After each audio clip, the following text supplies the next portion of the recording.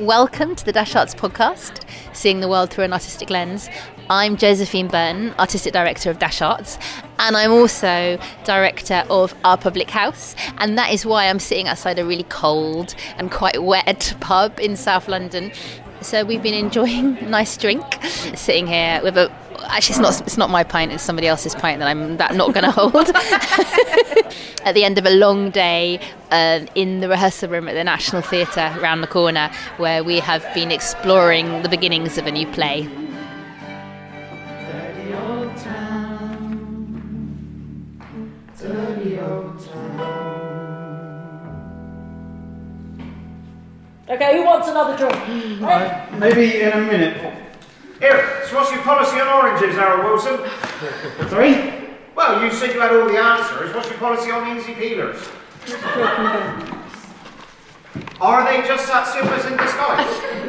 You get an easy peeler, ever be a tangerine. We're focused on the big picture, actually. What's that then? If you want to ask questions, you can come. So this is episode 4 on the making of Our Public House, which began back in May 2023 with our first workshop in Coventry, and has sort of followed us through the last 6 months, meeting over 120 people and hearing what they have to say and supporting them in writing speeches. And you can go back and listen to the other episodes in this series to hear a little bit more about our journey.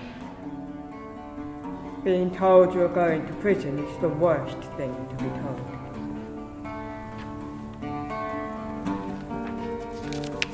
After the death of George Floyd, diversity's been trending. I'm otherwise known as DJ Can't Read.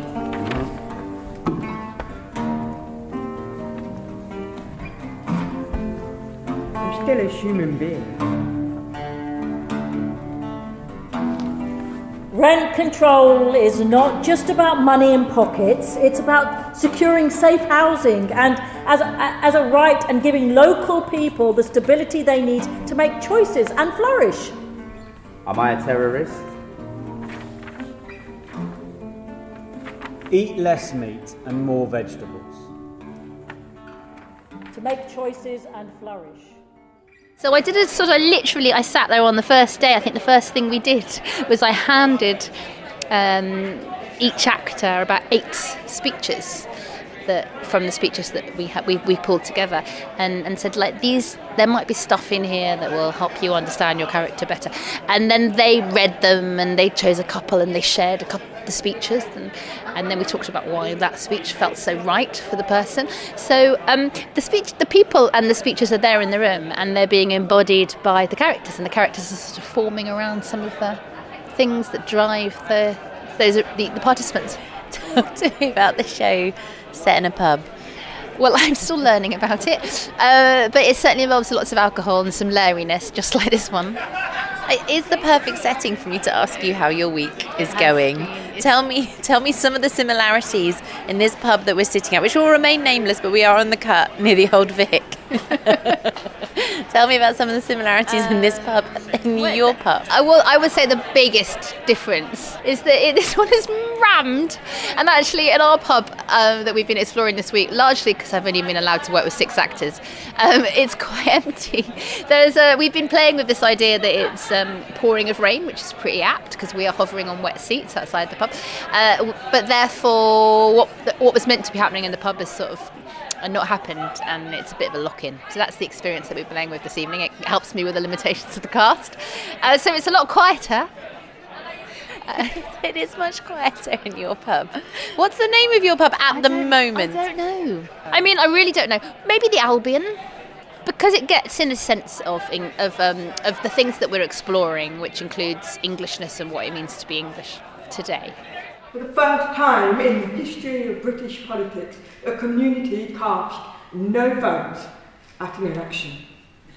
So surely we have to listen to that. What does that say? Well, it's a rejection of this politics. Is it? Of course it is. It's not an act of self-harm. See, I think it's almost like a cry for help. A town opting out of the democratic process, saying, we choose to become disenfranchised. I think that's people asking for something. That's not a rejection. If no one casting a single vote isn't a rejection of the process, Then what would a rejection look like? I'm just saying, different reasons. We've got a phenomenal cast of performers who are really helping us learn about the show. I've kind of pat them off on research to tell us a little bit about things we're interested in. They have helped us inform and understand the characters better. Like as they've learned about their characters, they have told us about them, and then we've lent into that a little bit and lent into who they are, so that the characters that are evolving are very, are inspired by them, I imagine. Like, I'm not going to say are them, but they are inspired by their lived experience, and therefore, when Barney, who's brilliant and has been wonderfully writing quite a lot this week, when he writes something, and then we've got this opportunity to run through the script, the actors very instinctively sort of understand those characters because they've helped to build them.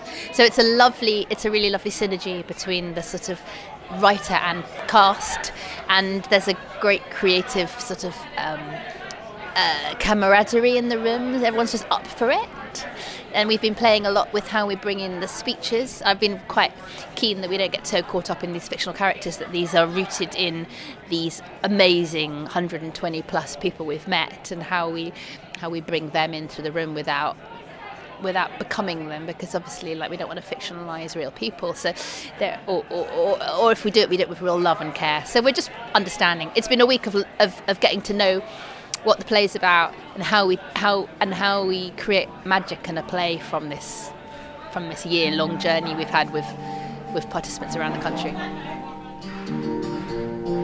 We have to sell up. This is your inheritance, though. Your heritage. Sorry. Well, isn't it? No. There's no way I'll ever run a pub, so don't inherit me this. I've got a flat in London, Mum. Well, you rent a room. Yeah, whatever. I don't intend to live in this town again. Oh. And heritage is that holiday in St Vincent we went on when I was 9. This is where you grew up. It's what I'll leave to you. Yeah, well, spoiler alert, but I will sell the shit out of this when you go. Schools in the city centre are closing because families can't afford to live in the city. They actually said to me, you shouldn't do this job, you shouldn't be working here. Again, maybe because I was deaf. I stand before you today as an everyday person. I am not a full-time activist, and here in England I am not a political person. We're in a crisis. I mean, everything is just cards. I would love to know the thought process that went through your head when you were like, we've got over 120 voices that we're bringing together to make this play. Let's add some more in, and let's ask the actors to get involved as well. It feels like an incredible decision, and so much information, and so many experiences and opinions to hold. How have you been doing that, and why?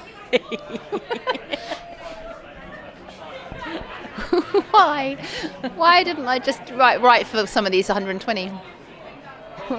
I don't know, just because I like to make my life hard.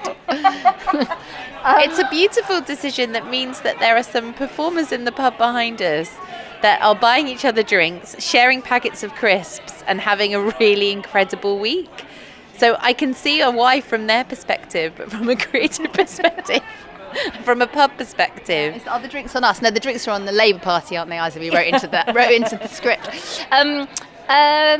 So I guess so this is what we're in January, and in December, Barney and I did a wonderful day of brainstorming what this piece is about, and we went through. It was a real day. We went on a big old journey, and we settled on a scenario, and we I can't remember. I think I'd already cast. I'd already worked out what actors we were going to have in the room. So we kind of built a scenario based around the actors we had in that bizarre, wonderful way that you can kind of reverse engineer something. And so we had these 6 ideas of characters, and started to talk about who they were, and sort of a little bit like, this is a younger person, this is somebody who's an outsider, this is somebody who's been marginalised from a life experience, this is someone who is deaf and functions in a hearing community, this is somebody who runs a pub, and And then I sat there with all the speeches that we'd had and did a bit of matchmaking in my head and thought, well, I know that person who we met in Sheffield, and I can remember that time that they delivered that speech and the motivation for it and why they wrote that speech. But actually, if I were to sort of take some of those ideas and that's sort of some of the thought process behind it and the words, and not share the person with my cast member or in that character, I think it might be a good fit. Do you remember your dreams? Well, I don't know, sometimes. Why? Well, do you ever know what dreams mean? Well, I know about the ones with falling teeth, but everyone knows about that. I don't know any others. Yeah. Why'd you ask? Have you been dreaming? I don't want to hear about anything disgusting. I saw my grandma. She visited me last night. She was sitting in here at a table. She didn't talk to me, but she was there. I think she was talking to someone. Uh-huh. I looked up what it means online. It said it was a good omen. Like, she came to me because I was feeling safe, like, but that didn't make sense, so I'm not certain. Well, why didn't it make sense? Because I don't feel very safe at the moment. Okay. Why not, Joe? Oh, it's just stuff. You don't want to talk about it? No, it's bullshit. I'm all right. Of course, this week, we get to the end of this week and it's not all fixed in stone. I think we'll lose quite a lot because we can't have everybody in the room. This will inform everything this week. We know there's a pub, we know there's 6 characters, and we know it's informed by hundreds of voices from around the country. Yeah. And it's about now. And it's about, like, you know, it's very much about now, where we are after 13 years of a government and facing an election, and all of, you know, with the potential of a different government coming in, and all of the possibilities that might bring of change, of new opportunities for people.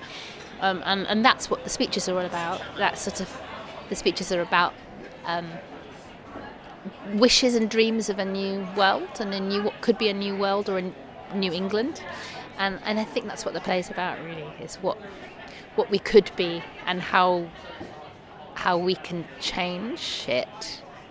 And of course, really, like came out of the speeches is every single one of us has had the potential to be an activist. And has an idea of what they'd like to change, and that's at the heart of the work. I said I weren't moving more than a mile, and if they offered me some flat bus away, I'd rather live under the bridge by the station. Not tonight, obviously, because it's flooded, but it weren't when I told him that. You won't have to do that, Joe. Well, I'm not moving. Not far away, I mean, that's what I told him. Well done. Now they have their parameters. Yeah. They weren't very encouraging about it. No, but we'll see what happens. You and your mum okay, though? Yeah? Yeah. And then finally, we will find a way to bring the actual speeches themselves. They will be in the show, but like expressed and understood as a sort of almost like an inner voice of some of the characters. That's the idea at the moment. We might lose that on the cutting room floor as the process evolves, but at the moment, actually, it's really beautiful to hear some of those speeches in full in the room. So that's also been a surprise. I wasn't expecting that. Food, heating, transport, toiletries, the internet, light. These things we would call essential to our everyday. Food, heating, transport, toiletries, the internet, light. These are the things we would call essential to our everyday life. Yet 90% of households receiving universal credit have gone without at least one of these in the past year. 90%. Inflation most acutely affects those from low-income households, as they'll spend the greatest I want to share of thank the National Theatre's Generate programme and all their team, whose wonderful support made this week's development possible. To our brilliant funders who've enabled the project's development, the Arts and Humanities Research Council, Arts Council England, the Three Monkeys Trust, and our individual donors through the Big Give campaign. To our community partners and participants and academic partners, Alan and Henrietta, who were even able to join us in the rehearsal room this week. And finally, to writer Barney Norris and musician Nick Pinn, whose wonderful music you've heard in this episode. And all the actors who have so generously given so much of themselves to this script development work to help us understand the world we are building and what it can possibly be. Thank you. You must remember the 9/11. We did that. Perfect. We can make art. Education, healthcare plans now! Art connects us. Well, since then, all Muslims have been labelled as terrorists and dangerous. We changed that. We did that. We changed that. If you enjoyed the Dash Arts podcast, please go back and listen to more of them. You can find us on all your favourite podcast platforms, and please subscribe and like and tell all your friends and write us a review, because your support means the world to us.